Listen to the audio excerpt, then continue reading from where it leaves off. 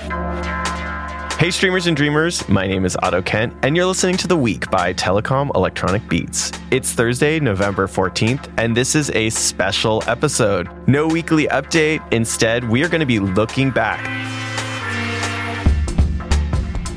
That's right, it is our 2023 wrap-up episode, and we will be doing so with some beautiful guests that you've heard on the show before. Berlin-based DJ Juba and Krista Bell. You might know Juba because they were on our show featuring an episode this year where we talked about how being a DJ often clashes with being a climate activist. And you might remember Krista Bell, who recently was on the show where we talked about the potential tug of war between genre and identity. These two know their stuff as DJs, hosts, promoters, members of collectives. They're coming in to share with you their best and worst of 2023.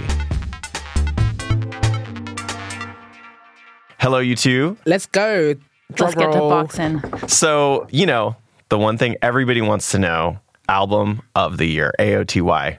Krista, you want to go first? Well, my first one's a downer. I don't know if I should start. Well, no, okay, I've got two. I've got one really soulful record and one that was more like upbeat in your face. Why don't I start with that one? Let's do it. I really loved JPEG Mafia and Danny Brown's Scarin' the Hose. When this record came out, I remember I had a moment, like I didn't even know that it was, no, that's a lie. I did know it was coming out because JPEG were teasing some of the music at their concerts, and I was seeing this on social media. Then when it dropped, it was kind of a surprise, and I put it in like on Apple Music, and I was taking the bus, and I had one of those moments that reminded me of being a teenager when you're like on the bus going to school or something, kind of like daydreaming out the window, and you're listening to new music, and it just feels fresh and exciting. And I heard that album, I was like, God, this is just so much fun.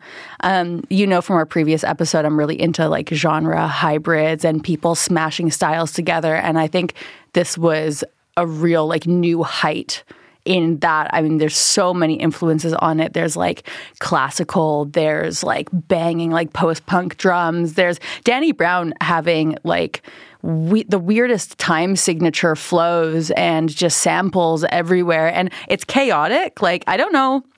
I think it's on a lot of year-end lists. Not at the top, because I think it's just so extremely chaotic for some people. But like, I love that.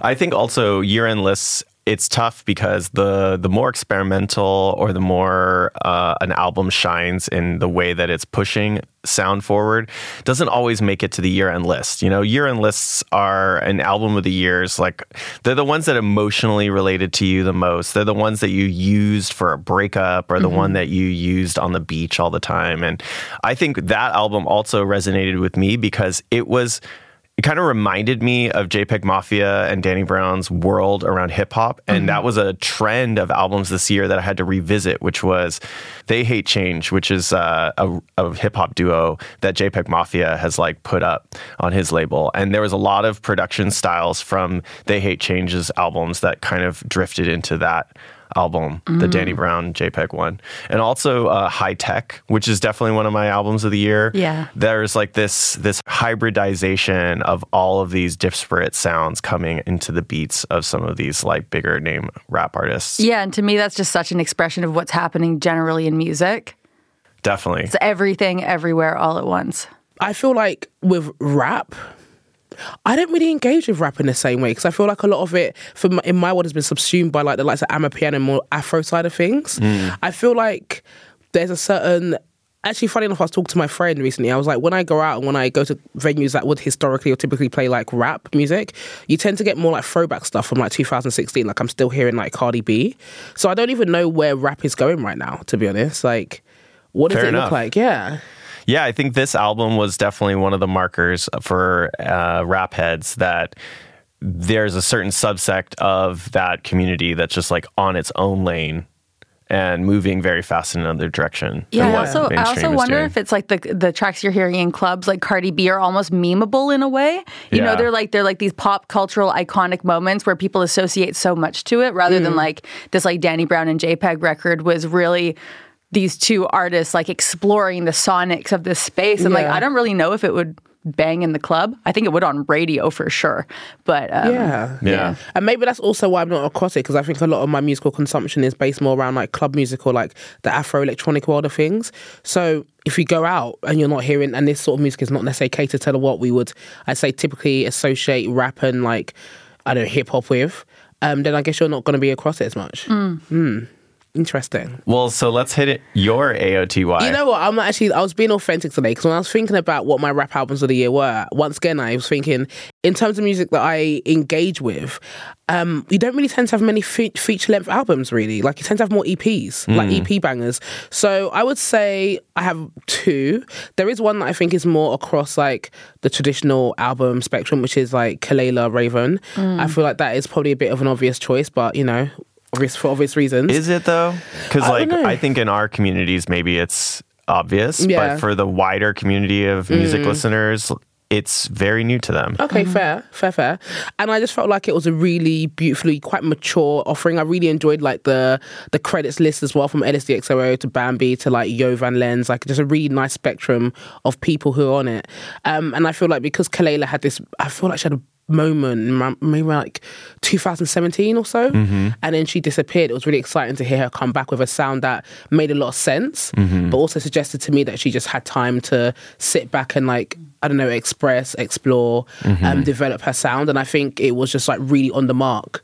Agreed. But not necessarily expected, but not unexpected. Like, she didn't come back in a completely different like world or like genre of music, which wouldn't be a problem at all, but it just felt quite like authentic. Did you get to see her tour? No, I didn't, because I wasn't here when she was here in Berlin, but then I was like traveling on that day or something. It was really annoying, but yeah, I'm actually kind of burnt about that, because looking back, it was probably one of the best concerts I went to of the year, and I think the reason why is because it felt like the fandom around those concerts was a community for a night. Whereas there was a lot of division this year around, even down to why you should or shouldn't like a certain artist, even at the level of Kelela. That was one of the most unified audiences I've been in. It was quite a stripped back show too, right? Absolutely. It was just her and the mic and some sexy dancing, and her just like hitting the mark with her voice. Cool. But I think she had a bit of like a really appreciative cult, like in that Solange Knowles kind of way. Absolutely. Which makes a lot of sense that 6 years later we were all kind of waiting on her. We'd almost forgotten, but not forgotten. I think every now and then I'd be like, what happened to Kelela? But then her coming back, it's like that community that was built back in 2017 was still waiting for her to like share with us. And then on the flip side, I'd say like I'm really bad at like choosing one thing, so I tend to do this thing where I'm like, this could be a case, or this. So yeah, tricked ya. I'd say like Florentino, he brought out this EP called Kilometro Quince. He's like Mancunian, Colombian, I believe, and it's just like a really fun, like sexy EP, like very different. It goes from like breakbeat to like Dembao to Perreo to, I don't know, like reggaeton sounds, and he's got like really fun features like Shy Girl, Sicario on there. And I think in terms of what I use music for a lot of the time in the club world, it just hits so many marks. It's perfect. Like I think it's a really beautiful offering. So shout out to that one as well. Hell yeah. Well, as a DJ, is there a DJ album or EP that you rep really hard from the last year? Something that you just was a go-to? Because that's what I'm getting from you, Juba. That was like a go-to. Every song hit the club. Every song. That's a good question. No, I'm so all over the place as a DJ because, you know, like the environments that I DJ in are so different. I'm actually kind of rarely in the club these days. I do so much more like radio kind of chill out stuff. But the one other record I was going to bring up was My Back Was a Bridge for You to Cross by Anony and the Johnsons. That was your downer record, right? This is my downer record. Yeah. So I'm going to actually answer you with the opposite of your question. But yeah, for anybody that doesn't know, Anony's an English-born singer and songwriter and visual artist who came up in New York in 2010s. 2010s with a big hit called "Blind" with Hercules and Love Affair. Exactly, that was, like, the big and pop like hit. So Anony and the Johnsons used to be Antony and the Johnsons before she transitioned to female. And in her career, she's like just been so expressive, like on the one hand, like experimenting in dance music culture and like making bangers, but then also really using her voice critically and singing about like climate change and like gender politics and everything, but not like it's heavy-handed in a way, but not in a way that feels forced. It's just like, I feel like she is such a voice of this generation. And this record that she just wrote, I think, like reflects a lot of the grief actually that happened in 2023 that is really hard for us to feel sometimes. Because I don't know about y'all, but my Instagram feed is, I would say 75% politics these days, and like the majority of it is harrowing. And sometimes like your brain just can't process it. Right. You know, like it starts to, like you try to like be present burnout. for it, but you're just burnt Mental out. burnout. And so like to actually feel like the weight of what's happening in the world in your body, I think is really powerful. And the first time I heard this record, it's like a full on soul, like blues, like Anonise cited Marvin Gaye as an influence and so many others. But like there's this song called Why Am I Alive Now? And the first time I heard it, I just like cried, and like I still cry when I hear it. And so I think it's like so powerful. Like everybody please go listen to this record. Yeah, that was quite an endorsement. Well, I'm going to listen to both. They both, all of them. I mean, Kelela was one of my top artists. If we want to go to the rapped direction, she definitely rapped my Wrapped. Yeah. But my favorite album, my AOTY, is it's going. I have a couple of choices. I have an honorable mention, but I have to be honest because I've even said it in other interviews that this is my AOTY, and I truly believe it is. It's ASO. Oh yeah, it's beautiful. And it's a self-titled ASO LP produced by two musicians who live in Berlin, but are both Australian, I believe. Yeah. And it's just a perfect record. Okay. Yeah, it's kind of got this trip hop style to it. There's some tracks, some of the singles on the record are like very trip hop in its aesthetic and its vocal stylings and its melodies and its tempo range. But the whole record does a lot of really beautiful things, and it rises above this idea that a genre is coming back. Lyrics are killer. It's just from beginning to end listenable, which for me is a big part of an AOTY. I'm intrigued. Yeah, so good. I was like, the kids are listening to Thievery Corporation. We're back. We're so back. Absolutely. I mean, what's the other? There's another, someone who's been making it onto year-end lists that also did some trip hop. I even talked about Doja Cat doing. Doja Cat touched it a little bit. So we're getting there. That vibe is back. And then my honorable mention goes to Victoria Monet for Jaguar 2. Oh my God, I haven't done my honorable mention, but okay. What's your honorable mention? You guys are gonna hate me. What is it?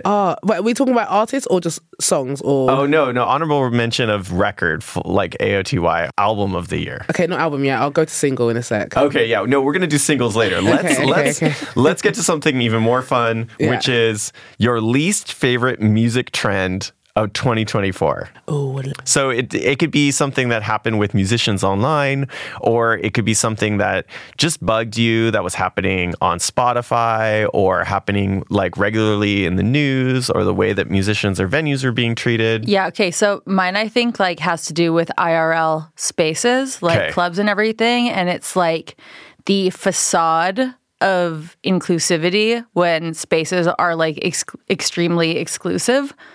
You know, I feel like over the past few years, like a lot of people have worked really hard to like create more inclusive spaces, and they do the work. And if they fail, they have public accountability, and that's great. But I don't know. It's like there's so many places that are just replicating the Berghain door policy because they think that it's fashionable, and they're letting people in based on like a really narrow-minded idea of like what a diverse network of people inside the club looks like. And it's like, yo, if you're not going to do it right, just call yourself exclusive. Like there's been exclusive clubs forever, you know, like you don't have to like, or you shouldn't wear inclusivity like it's a trend. You know what I mean? It's like something that you should live by. And I'm pretty sick of seeing places like fail at that. Yeah, I think the whole inclusivity as like marketing is just a problem across the board, from club scenes to advertisement to everything. It's a tick box. It's easy to say the stuff on paper, but in reality, the actual execution is often very questionable. I think that the whole door policy thing, I do see the value in certain door policies, but as you say, it's about doing it authentically and right and knowing why you're doing it, not just doing it for the sake of it, because then you just replicate behavior. Yeah, you also got to pay for it. You got to train staff on what to look out for. It's Right. you can't just assume that every bouncer is going to know how to ethically do that, right? So I don't see companies actually wanting to invest in this work a lot of the time. Yeah. But I think also the profile of your typical bouncer is just someone who just wants to, who is more in the security background, generally Right. speaking. Yeah. So when you have a lot of these clubs, there's a sort of a culture or lifestyle clash of just these inclusive, say, collectives or venue, I guess, ethoses in some Right. EFI, and then the guys who literally just came from a security background and then work in a club. So sometimes there's a bit of a disconnect, and I understand that clubs are trying to include awareness teams and all this sort of awareness training, but I do think there's still a disconnect that is kind of hard to overcome until you incorporate these people behind the scenes and who want to be inclusive into the actual door policies themselves. Exactly. I feel like that last year, a lot of these conversations really came to a head, and certain people had to invest. Some clubs even closed and reopened. And some of those clubs this year are actually exercising what that looks like for the first time. And that is actually affecting the way that other places that are less prolific in terms of dance music or clubs or can't make the kinds of changes and risks and still be profitable here immediately, like Berlin. I feel like these conversations have been way more fruitful than when I got in the game, and being a gay party was just not even a thing anyone wanted to talk about. And I also feel like what you're saying resonates with me, because I hope that what comes out of this disdain for people wearing inclusivity is a little bit more of a comfort to be exclusive. And what can be positive around advertising a club that not everyone can go to in a way that everyone can celebrate. How do you best do that, though? And at what point do we want clubs to not have to... I mean, I guess that's a bigger societal question. When will racism, when will sexism, or whatever end? But, at what point do you become exclusive for the sake of it? When isn't the ideal to actually create spaces where people who would need exclusive spaces are comfortable in all spaces? I don't know. I feel like it's the idea that you create a language around your event that either people want to go through the work to learn and speak, or they just want to celebrate the idea that there's a language that creates more diversity in their ecosystem. I don't think it's about necessarily... I mean, the word exclusivity is really a dirty word as far as I'm concerned, but I guess that's just the only opposite of what the language we have, which is inclusive. Yeah, the language matters there for sure. I wonder if there is a better word for describing what we're talking about. Because when you said exclusivity, but also said diversity in the same sentence, it's kind of contradictory. Absolutely. I feel like it's more the idea of observing what is out there, as opposed to feeling you must participate in order to be woke, basically. Yeah. And there are a lot of spaces that I feel like, in the way we can digest the music and the playlists and the media around them and celebrate them, that being cool doesn't necessarily mean you entering those spaces. What about you, Juba? Is there a least favorite music trend of 2024 you want to bring into the roundtable discussion? You know what? Because you went deep and you went kind of institutional, cultural, socio-political. I'm just going to go basic. I'm kind of basic. I kind of enjoy it, whatever. I feel like in some ways a least favorite trend or movement, and it might sound a bit bar humbug, a bit like millennial DJ hating, but it's not. It's just the culture of we obviously live in a very social digital world when it comes to DJing and stuff like that, and I think the trend of DJs feeling like they need to post best bits and snippets on their feed after every single event, every single live stream in order to push their career. I kind of feel like it will be... I wonder what a world looks like where that isn't such a deciding factor in a lot of people's careers. And I feel like a lot of DJs or people that I speak to personally are sometimes being catapulted to this space of fame and just being widely known, and they are the hype of the moment. And it's do you actually enjoy doing this? Do you enjoy being the hype person at the moment? Or do you kind of feel like you have to get this hype part, this hype snippet to share? and then in order for your career to grow. And so like this sort of feedback loop of like you being overly hyped and there being a lot of pressure to maintain this hype through your visuals and your socials, and then you being booked in a certain capacity, and then you having to maintain the hype in order to get more bookings. I feel like I wonder what is sustainable for like ongoing DJs and DJ cultures, or if actually upcoming DJs will be so used to that they don't even think about it, they don't feel the pressure.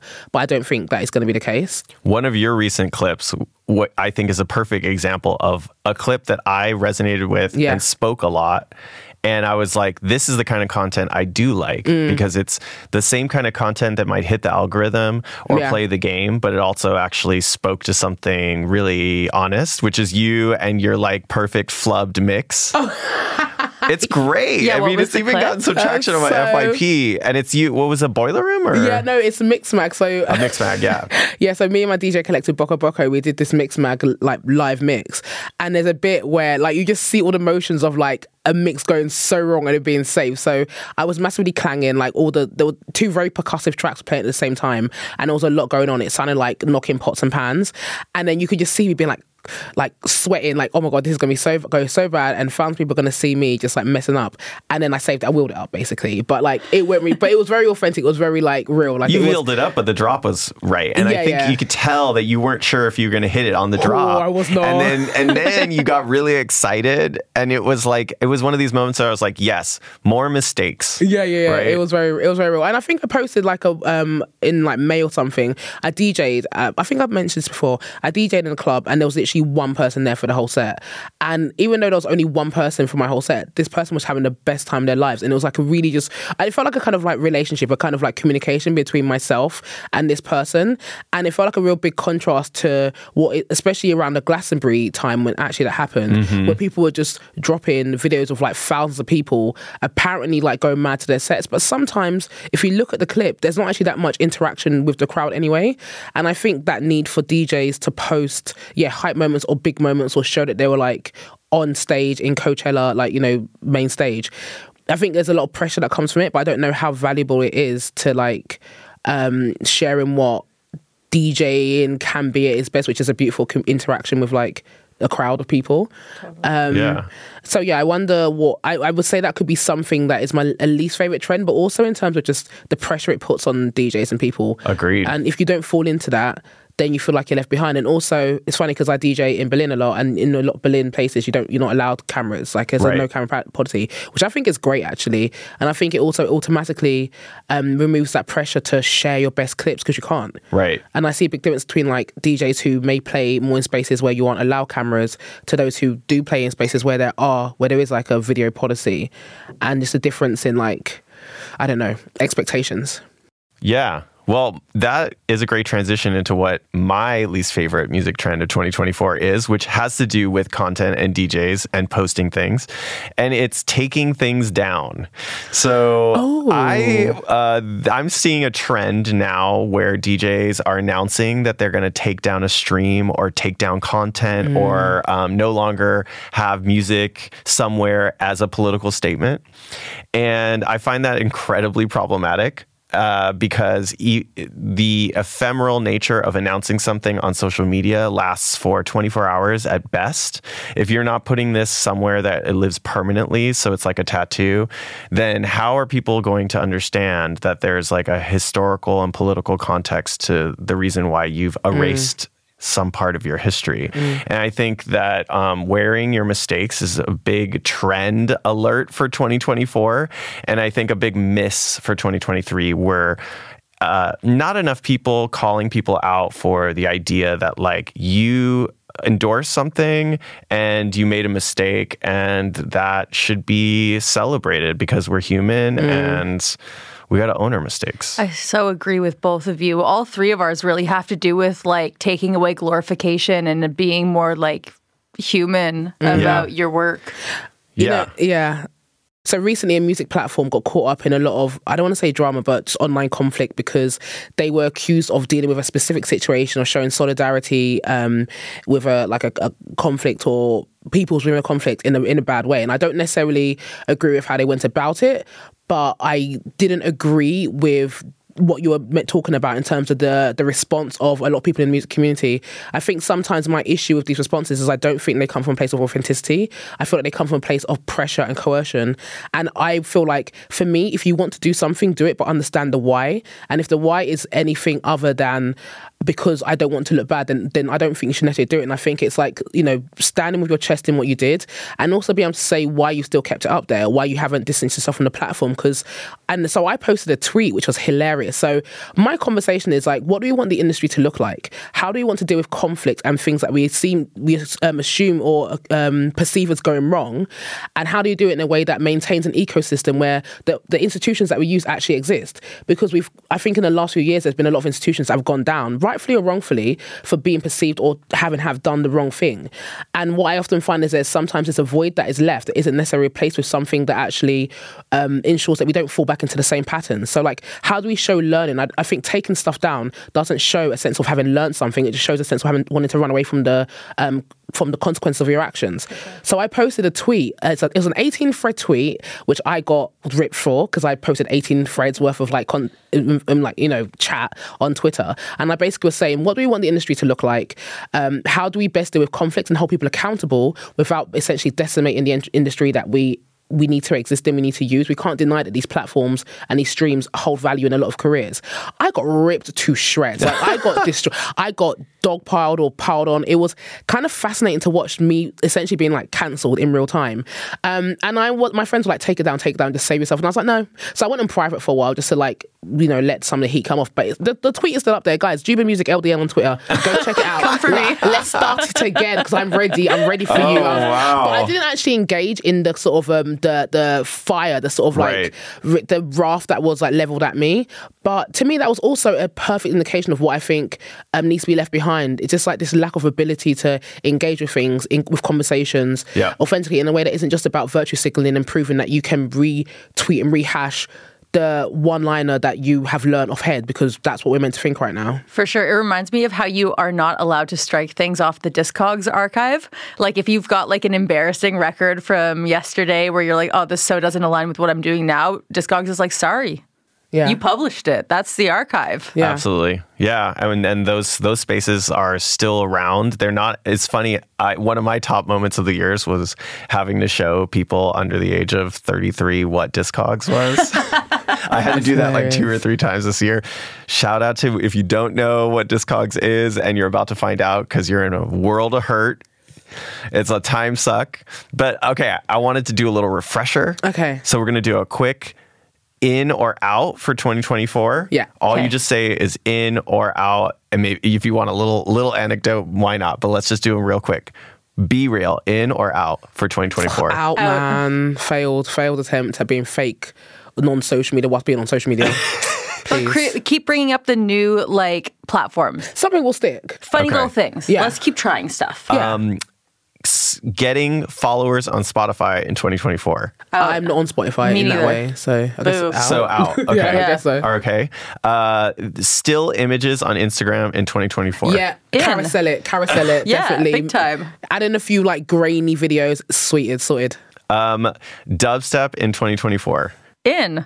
I'm okay. I'm open to it. Yeah. Okay. Yeah. Okay. All right. Cool. And then a final one is reading a real book in 2024. 100% in forever. Always forever. I even told my friend to bring me a book from the UK. She's written tomorrow. Okay. When's the last time you bought a real book?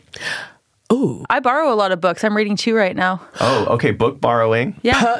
I purchased a couple in like September. Nice. Yeah. And I've been gifted a few. All right. So let's get to the real stuff again. Let's do it. Favorite single or pop song of 2023. The man them tune consider it 5-star hotel smoking cigarettes. Mixing coded up with a Finnegan. You got fix what you want to get Finnegan. Yeah, that one. Obviously, Name Sprinter by Central C. Yeah, nice. My man them tune consider it. Yeah, sorry, just can't stop rapping it every now and then. This is the guilty pleasure moment. Yeah. Mine's definitely a guilty pleasure. Which one? No, you go. What's yours? Oh, man, mine is, and I have a reason for this. It's not technically my favorite song of the year, but I think it's the most significant for me. Interesting. It's Strangers by Kenya Grace. And this I is love why. it. Because as far as 2023 is concerned, mashing a button Yeah. on TikTok Yeah. to get your single to go big, Yeah. showing that you can mash your samples Yeah. is a 2023 thing. Fair. Drum and bass, liquid drum and bass coming back into the #1 slot. Yeah. In fair. the You love UK. to see it. I love to You see love it. to see it. And I love the idea that Kenya Grace is like fully Love TikTok that. manufactured. Love that. Oh, really? Oh, Wait, 100%. as in AI or just like... Who knows? I don't know these We don't things. know. We don't know. We don't know. But had the opportunity to buy my ticket to see Kenya Grace So in yeah. the Berghain Cantina. Ooh, Sold out. sick. Yeah. I love the Yeah. idea that she played in the Berghain Cantina. At least she got there. She got there. Because she For will sure. never be in a venue that small It's again. like Cantina Zola, you know, you're kind of oscillating around the For the sure. Holy Grail. Cool. Okay. Well, speaking of Berghain, mine is very associated to queer clubbing. It was obviously Padam by Kylie Minogue. She's still around. Yeah, so listen, Padam was like, Kylie came out with this track, and the first time that I heard it, I was like, sonically, it didn't do that much for me, but I was like, go off, Kylie, because she's been in the game for decades now. Like, I'm just really happy for her. She looks incredible. She sounds great, you know? But like, I did a lot of queer clubbing this year. I think it was my 2023 #1 form of escapism.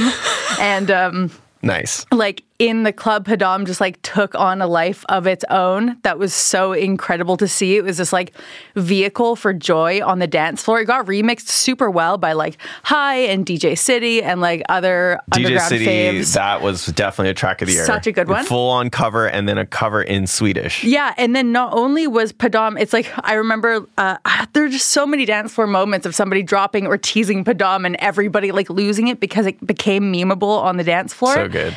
And even the word Padam kind of became this like chant that was like you couldn't really intellectualize what it meant. It was just this like call to action. Right. And so I loved just how it like became something so substantial, just even outside of the music itself. That's it. We live in different worlds. 'Cause I didn't know she was still around. Do you know what? When I think of Kylie Minogue, when I was a kid, she was literally like the bum of Britain. Like everyone in the UK was obsessed with her bum. She had like the best bum in Britain, apparently. That's what I think about when I think of Hey, Kylie do the She's locomotion. still looking so good. Yeah, but that's so funny because can I say on a more serious note though, also Set the Roof by Nicki Nair and Hudson Mohawk. yeah. Like absolute like my That was club my banger. next question. What's the serious or the crying track for you? What was the like, I'm depressed, I'm still in bed, what's the I'm gonna light a candle? Well, mine was, of course, Anony, like I said before. Nice, Just, yeah. I mean, there's the whole album. Mine was Starty it's Ben Bondi, but it's Ben Bondi's project called K2 DJ. And it's a Imogen Heap. Is that how you say Imogen. it? Imogen. Oh my gosh. Let's edit that. Imogen, I'm dying. Imogen. I am dying. Imogen. I'm sorry. Oh my God. Well, 2024, learning people's names properly.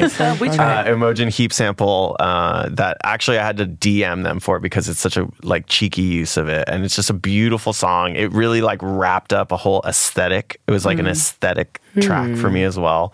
A lot of this like emo, like kind of indie hip hop sound coming through other channels and like sad boy rap stuff coming through like in ambient and Yeah, have you techno also music. heard like Jim Legacy DJ? Or, okay, there's this like thing where Midwestern emo is kind of popping up in like rap and like black electronic music, and I love it so much. There's also Lorraine James and Oh yeah, that Corey Mastrangelo, Yeah, One Way sick. Ticket to the Midwest emo. So nice. It's like, oh, that song though, DJ by Jim Legacy, is like such a sad banger. The whole video is kind of set up like a drill video or something with a bunch of kids in the UK kind of in their black puffers like going around the camera, but it's like a sad Midwest guitar, and the track is like, you don't want to teach me how to DJ anymore or something. Oh, and it's cute. like, I love that. It's beautiful. Yeah, I'm it's loving really that. beautiful. What is Midwest guitar? What does that sound like? So it's like Midwestern emo is kind of this slow slung like Dashboard? like even like it's more emo than Dashboard. It was a bit more underground. It's like the guitar, it's got a specific tuning that just really like embodies this kind of longing and expanse of the Midwest. It's like yeah. It's more like, it's like more Oh, I don't know what I was going with It's that. plucked Yeah, it's guitar plucky. with There you this go. kind It's of plucky. longing gravitational pull. Okay. So it's this really interesting sad boy mashup thing happening like with rap artists. Yes. That still doesn't mean much to me. But Okay, well, alright, cool. I'll send you the track. Thank you. You I have a sad track of the year? You know what? Oh my god, this song, it's deep. Okay, so there's a song called Norton's Weir, so I spelled Norton, Norton, Weir, or Wire, Whir, and it's by Boojin and Jumping Backslash. I think Jumping Backslash is British but lives in South Africa, and I think Boojin might be South African, I'm not too sure. And they have this song, it's called Norton's Weir, it's out on Future Bounce, which is like Jam Supernova's label back in the UK. And it's just deep, it's so hard, it's like kind of got a bit of a dub energy, and it's just a bit like maybe 3/4 towards the end of the song, and the chords just go up and they like ascend, and it's that moment when like the tears come out, like you just it's so, a beautiful song. I think it's so insane. And yeah, it came out around the time when I was having a bit of like, you know, just feeling down, a bit disappointed, blah blah. I just put it on and just like sit in a dark room and just, you know, nod my head all romantically like emo-ish, I guess, you know. Yeah, just love that. Yeah, but I think it's a sick song, and it's just it strikes a chord. All right, should we go positive or negative for our next vibe? Posy. Let's do Posy? it. Okay, best trend of 2024 across the board, music or internet or TikTok. TikTok cracks me up. I spend so much time on. I guess it's funny because, you know, you're saying about how your feed is like 70% like really heavy, hard stuff. Yeah, I get that too. But so much of my feed is just stuff that makes me laugh so much, because I kind of, you know, I watch the news. I'm very across a lot of, you know, issues going on. But I also just really want to laugh when I open my socials and just send in like indiscriminate reels to my friends so we can all laugh. And there's been this really hilarious trend. There's this kind of like beat. It feels very AI, and it's like this kind of weird like campy kind of Afro beats, like I know which one you're talking about with the dance. Yeah, oh my god! And there's all these white guys, nerdy white guys. Yes, it's so funny. It's like these nerdy white guys or geeky white guys. I knew I would know it. I was like, where are we going with this? This is a trend I don't know on TikTok, and it's so funny. do. And then these like geeky white guys, and they're like dancing these sort of like Afro beats, kind of amapiano moves. And there's one guy in like a dashiki, like not kente. Yes. That's not the right word. Kente, sorry, a dashiki kente cloth top, and this other like older white man who like gardens and stuff, and he's like a really cute geeky. He seems like a kind of like a pasta. And they're just doing these like Afrobeats dance moves, and it's just so funny. And but then the community got involved, and they danced like them. They turned their like cheesy dance into like the official dance. It's so like good. And they have this like thing where they had like dance to their thumbs up, and it is like chicken leg dance. It's so funny. I can't get enough of it. Good one. You? What you got? I'm happy for Pedro Pascal. Definitely. Daddy of the year. Daddy of the year. Definitely Pedro. That's Pedro a fire Pascal one. eating a sandwich. That was a good meme. That was also, yes, that was a good meme. Him saying that he was daddy was also a lot of good memes. But generally, like also going back to your band ASO, I really love like the power of chill out music now. I mean, in club culture, obviously, we've had so much fast music this year. I mean, like there was a super rise in like, you know, kind of started in Copenhagen, like Gabber and like hard rave coming back in. And I feel like as a response to that, we are also seeing club music like slow down a little bit, and then in records just chill out, ambient, bands really approaching these styles all the way to the end of this year, because we got Batu with his first ever ambient EP that came out last week. And even if you go in that Copenhagen direction, Courtesy with her ambient trance album and trance covers, or like DJs doing bands now like Avalon Emerson and The Charm, like beautiful stuff. Yeah, I like the trend of slowing down. Nice. Yeah, I don't feel like the slowing down is reaching my world, because I'm in like a calm world, like all that sort of, I don't know, Dembao, Pereo, quite hard, clubby, like com and Afro tech. And also another trend is just Amapiano dance challenges. Like they just are getting more and more sophisticated, but just really sick. There was Imanike, Nike, that one, I don't know. Yeah. But yeah, a lot of like Afro Amapiano dance trends. I just love watching them, kind of try and keep myself life and, you know. But I think in the slowing down version of that that world, that musical world, you had some major pop star breakthroughs with more of the R&B side, like Tyler, a couple others actually. Yeah. I mean, Okay. it's cool because this stuff is always so subjective, right? Like you have your bubble that you live in, I have my bubble that I live in. It's like, yeah, there's stuff across the board that's like, okay, what happened objectively in pop culture that was this or that? But it's more like what resonated with us as individuals this year, you know? Hell yeah. Yeah, because you were talking about Troye Sivan, and I literally came across him like this weekend. That's my other one is like the Troye Sivan dance to Got Me Started. Oh my God, it's such a good song with the Bag Raiders sample, and Super his good. dance is Actually, so cute. first ever time that the Bag Raiders allowed that sample to be used, and so they did a TikTok where they were like, "He's the one who got it." Yeah. Fascinating. I love how there's all these worlds there. Like, I was at my friend's house and she put on this video and I was like, who is this? This looks so fun. She's like, Troye, do you not know about Troye? I'm like, no, but show me more. Oh, and yeah. now it's just a whole world. I feel like I've missed the whole world of like, Well, No, in the you're gay, right on in gay guy time. world, He's- there's been just intense amounts of memes around what kind of gay Troye Sivan is, and the fact that he's like kind of got this like off the leash, chaotic twink energy. Yeah. That's like now it's very authentically that versus any other gay pop star that's come to the forefront. forefront. All right, my best trends of 2024. Of course, all three of them are TikTok related.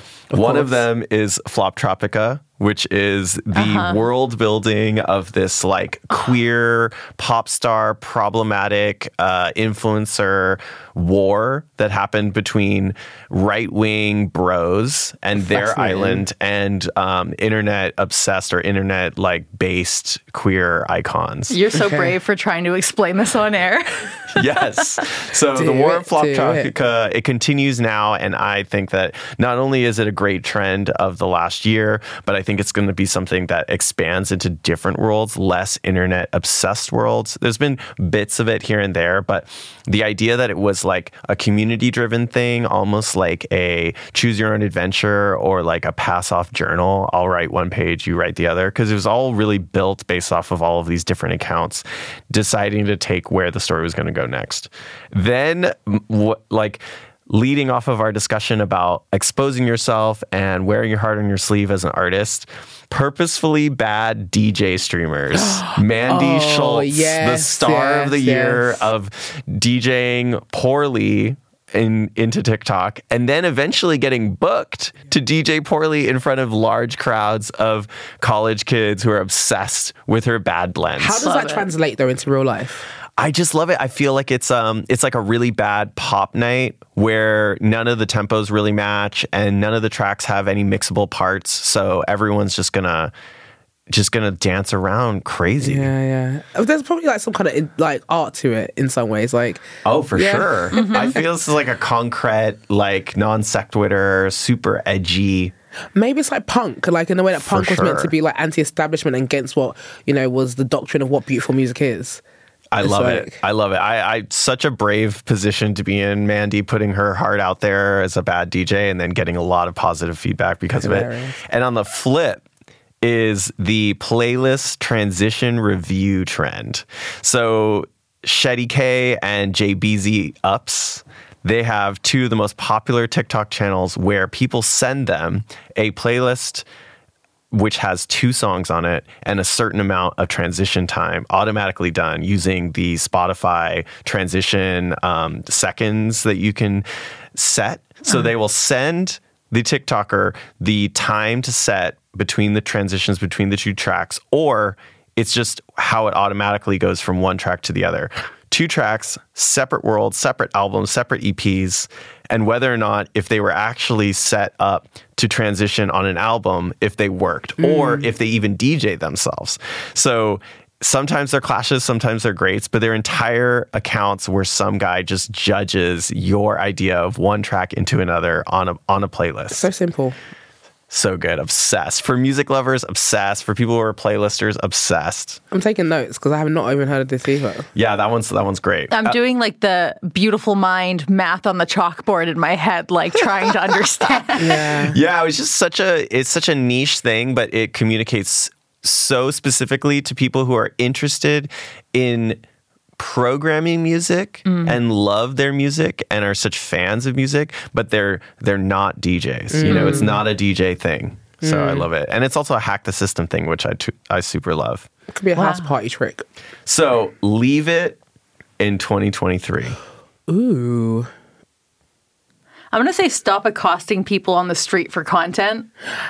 That is such a good one. But you know what? Sometimes they hit. No, but also I've noticed, because I feel like if that kind of culture was around maybe 10 years ago, it would be so obvious that people were like quite affronted by being accosted in real life. But what I've noticed now is that people seem pretty okay. It was almost like we're all on the ready to be accosted and see someone in the background with a phone recording us without our consent. Because like I definitely see it. You know, people like run up to someone and they're like, okay, cool, I'm gonna get on with this. I wonder how many we don't see. You know, the people who are like, please don't bother me. Oh God, like I'm just trying to hang out with my mom. Well, it is a slow burn on that, because the last like 5 years of TikTok, there were people who were really the leaders of this idea coming. But here's the thing, that idea coming back. So I remember like 10 years ago, you would get on a cheap flight, and the only thing that you could watch on that cheap flight when the TVs came down were these scary blooper reels that were produced in the 2000s for like international TV shows, like Spanish TV. So it was like pranks that were happening like in malls. Yeah, like Punk'd, but like a much more lo-fi version of it. And often had to do with like sexy ladies with exposed cleavage doing something to like a boing sound. And like, this is something that's like been around, but now we're doing it where it's being produced by one person and a microphone, or one person with their phone recording and all that. Yeah, I think maybe to like refine my statement, it's like I know that it can be done well sometimes. Like somebody I love is Channel 5 News, No Gas, No Breaks, or sorry, All Gas, No Breaks. And he goes through like a kind of fringy parts of America and interviews people, but he really gets people on his side where they really want to open up about their subculture or like the weird thing that they're wearing. And it's like very good journalism. But I think maybe what I want to denormalize is like using people's likeness for your content or putting people on the spot when they really like aren't in a position to be filmed, or like like sometimes it can feel exploitative, obviously, but even like just somebody going, you know what, I want to do journalism, maybe I'll run up to people in the street and be like, hey, what's your favorite song? It's journalism. Yeah, I think as long as there's consent in it, as long as like maybe when you see someone being approached and they're like, oh, that looks a bit like they didn't have a choice in this, whereas if it's like just that clip of them talking, so you know there was clearly a conversation before, like, hey, can I interview you? That is a bit more, it makes me feel a bit more comfortable. But yeah, I get what you mean, actually. Yeah. This to me is like a platform issue. I think it's just like people should be more discerning about what they actually watch and what they like. If you see that content, like immediately swipe away. And then I also think that like platforms shame on you for like pushing that stuff. It also reminds me of like in a more sort of like sinister way, happy slapping back when I was in school. Do you remember that? I don't know if you remember that. Okay, yeah, like basically videos of people getting like slapped in the park, and it started like on Nokia 3310s. It started off quite like, you know, innocuously, then it became quite sinister.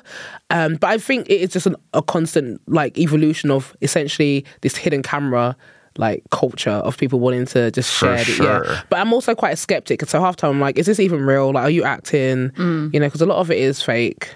But it's the stuff that when I was really, really young, that's the stuff you laugh at.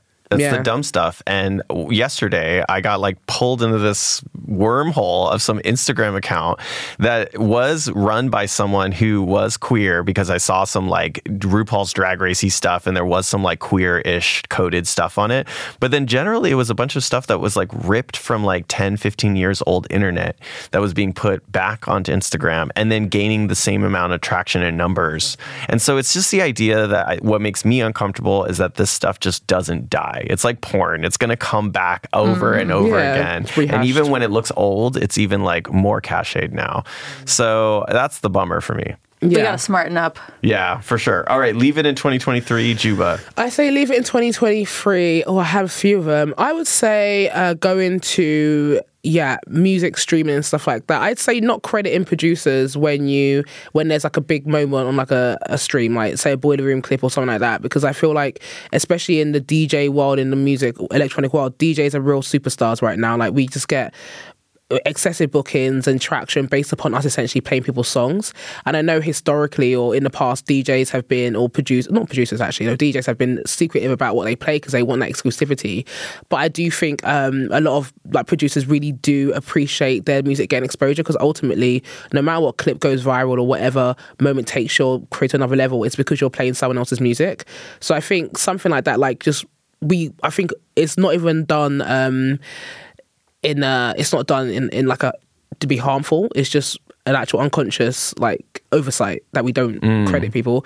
And also, yeah, in that vein, kind of lineups curation being centered around headliners. I'd say, especially after COVID, there was a real push there was this like desire to get back into the swing of things and profits and money to be made within the clubbing scene or the festival scene or just like events space. And I think a lot of venues and curators went for the knee-jerk low-hanging fruit of just booking big names because they're the ones who are meant to like bring in the money and bring. But I don't actually think many people, I don't know, maybe I'm a bit naive, but I don't necessarily think people only go out based around a name in a headline or a lineup. They go out based around like the concept and the curation and the idea that this party or event or collective creates. And I think it just also perpetuates an unhealthy like inequality in terms of like how people's careers and crafts are respected. And it also creates like leads to like replicated lineups and stuff like that, which I think stifles industry and creativity. So I can piggyback off of that for my leave it in 2023. Go for it. Leave Fred again in 2023. Hey, no, leave Fred again alone. Everyone hates it. You know what? You just did a rant about headliners taking up too much space, and then you're going to tell me to leave the most toxic headliner in dance music of the last year out? I take away toxic, because I don't actually think he's toxic. I think he's just been given too much hype, which therefore... generated by his team. No, I get it. I understand what you mean, but I often think sometimes we level the frustration at like the person as opposed to the consumers and the industry itself. Because like between like in, say, let me say, I don't know, rap music, colorism, like the likes of Ice Spice getting like so much traction in recent years. People put that down to colorism, to light skin privilege, because she's obviously a very fair skinned woman of Afro descent, I believe, but I don't know her heritage.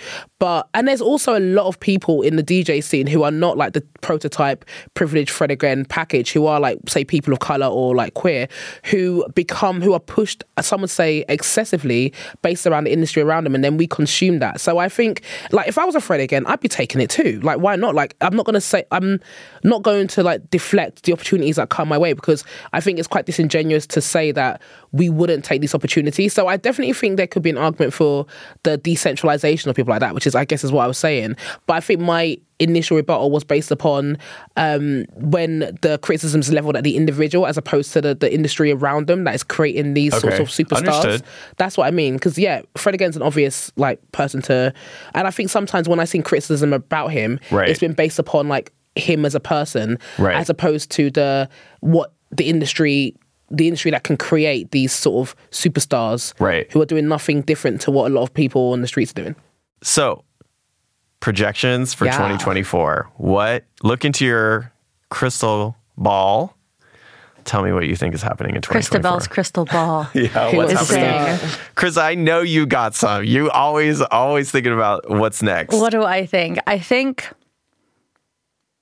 not to like be deep on literally every question, but I think like the value of music is gonna continue to dive. Yeah, I agree. Because I think the platforms where we're consuming music are not like doing anything to counteract that. But I think that it's got to hit like an even deeper rock bottom. I agree. Before people actually start acting. It's super cool that you and I are both like, I mean, the streaming question, we were both like, yeah, we're not on Spotify, whatever. It's like people are taking notice and trying to consume music more ethically, but we're a minority.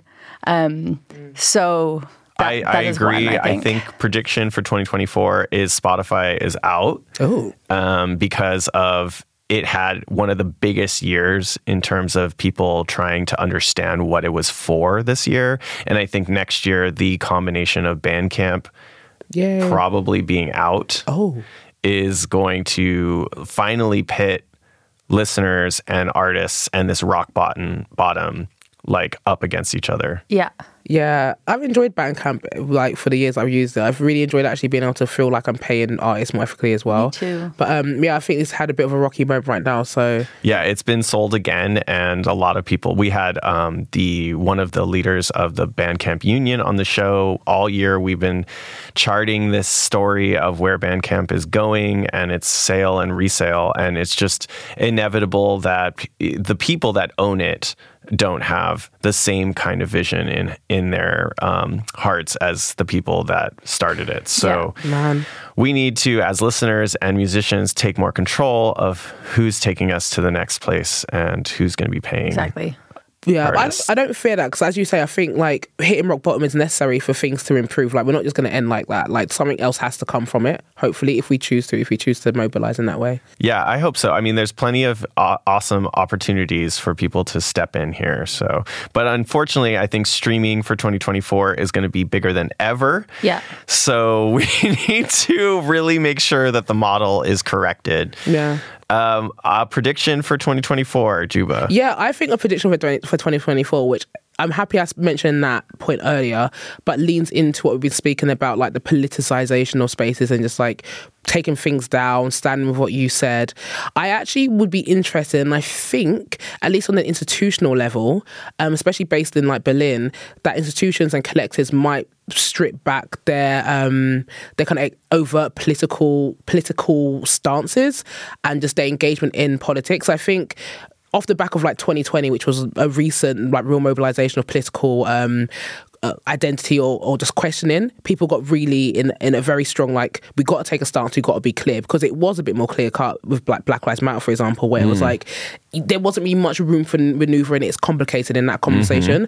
Whereas in recent times, you've seen OYOYUN, which is an institution in Berlin, have its funding cut by the Berlin Senate because they hosted an event which was Jewish Voices for Peace, I think, in Palestine. And not even to go into any personal stances on these situations. I think what we're seeing with artists, there was an article by Resident Advisor talking about how artists have lost gigs on either side of the spectrum, whether they're pro-Palestine or pro-Israel, based upon sharing their views. And I think a lot of people are suddenly being a bit shocked, like, oh, I thought it was just obvious. You state a political view that was meant to be on the right side of things, and then that's it. Like, it can even help your career, or it's just an easy answer. Whereas now, we're in a time where there is a situation that's going on, which is very polarizing and a bit more multipolar in terms of what people deem to be right.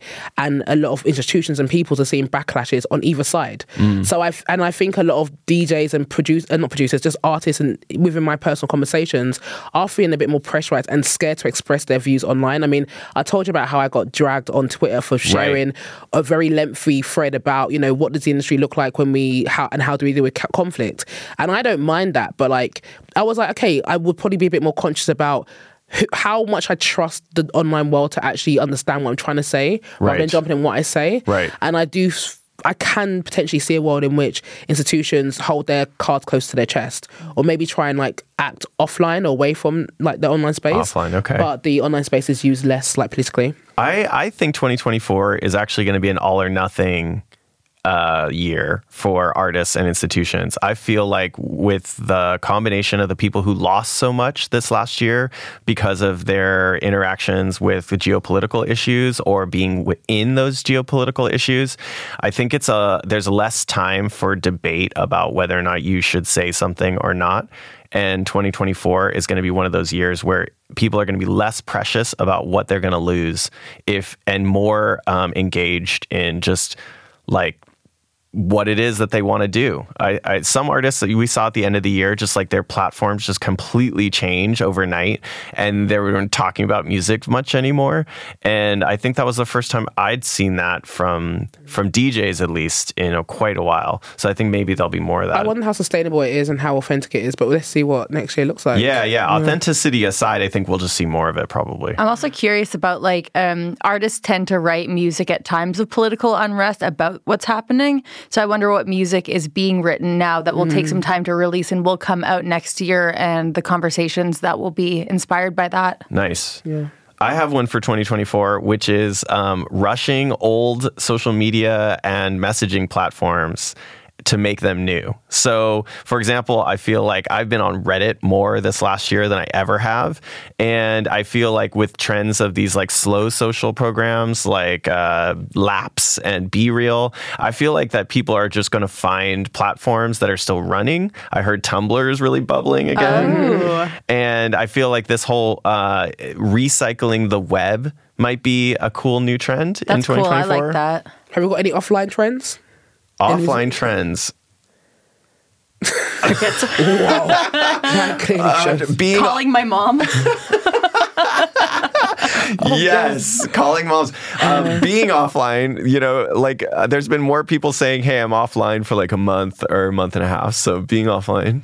Oh my God, can we stop with like, oh my gosh, like the centering of people when there's like deep geopolitical unrest and somebody who's like so far away from the issue comes online and is like, everybody, I have to say this has just been too much for me and I'm taking some time offline. And they make like a big statement and then they're back online in 2 days. It's like, my brother said this thing to me once. He was like, you know, you can stop doing something, but you don't have to pull an LCD sound system. Like, just stop. Like, you know? So I think let's not make these big statements anymore. Statements. Just You're- get you're on offline press for a room. while. Take some time. There has been talk about people going out less as well in terms of the economic crunch. So I wonder what next year looks like in terms of people engaging with, you know, festivals, events, concerts, music. Industry. 2023 was definitely a less drinking year. Yeah. I also heard more people bringing cardio back.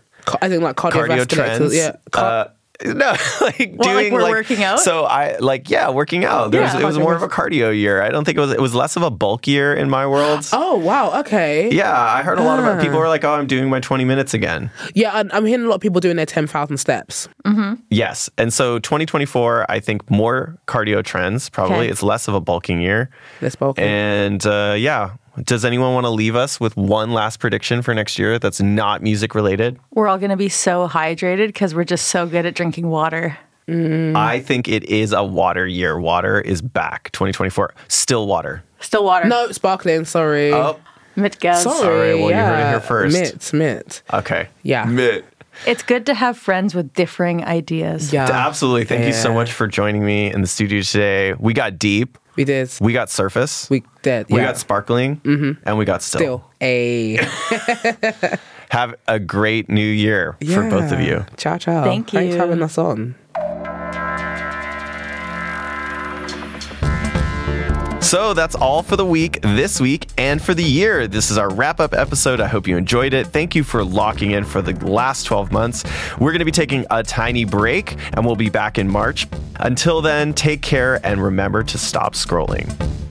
The Week is a production by Telecom Electronic Beats and ACB Stories.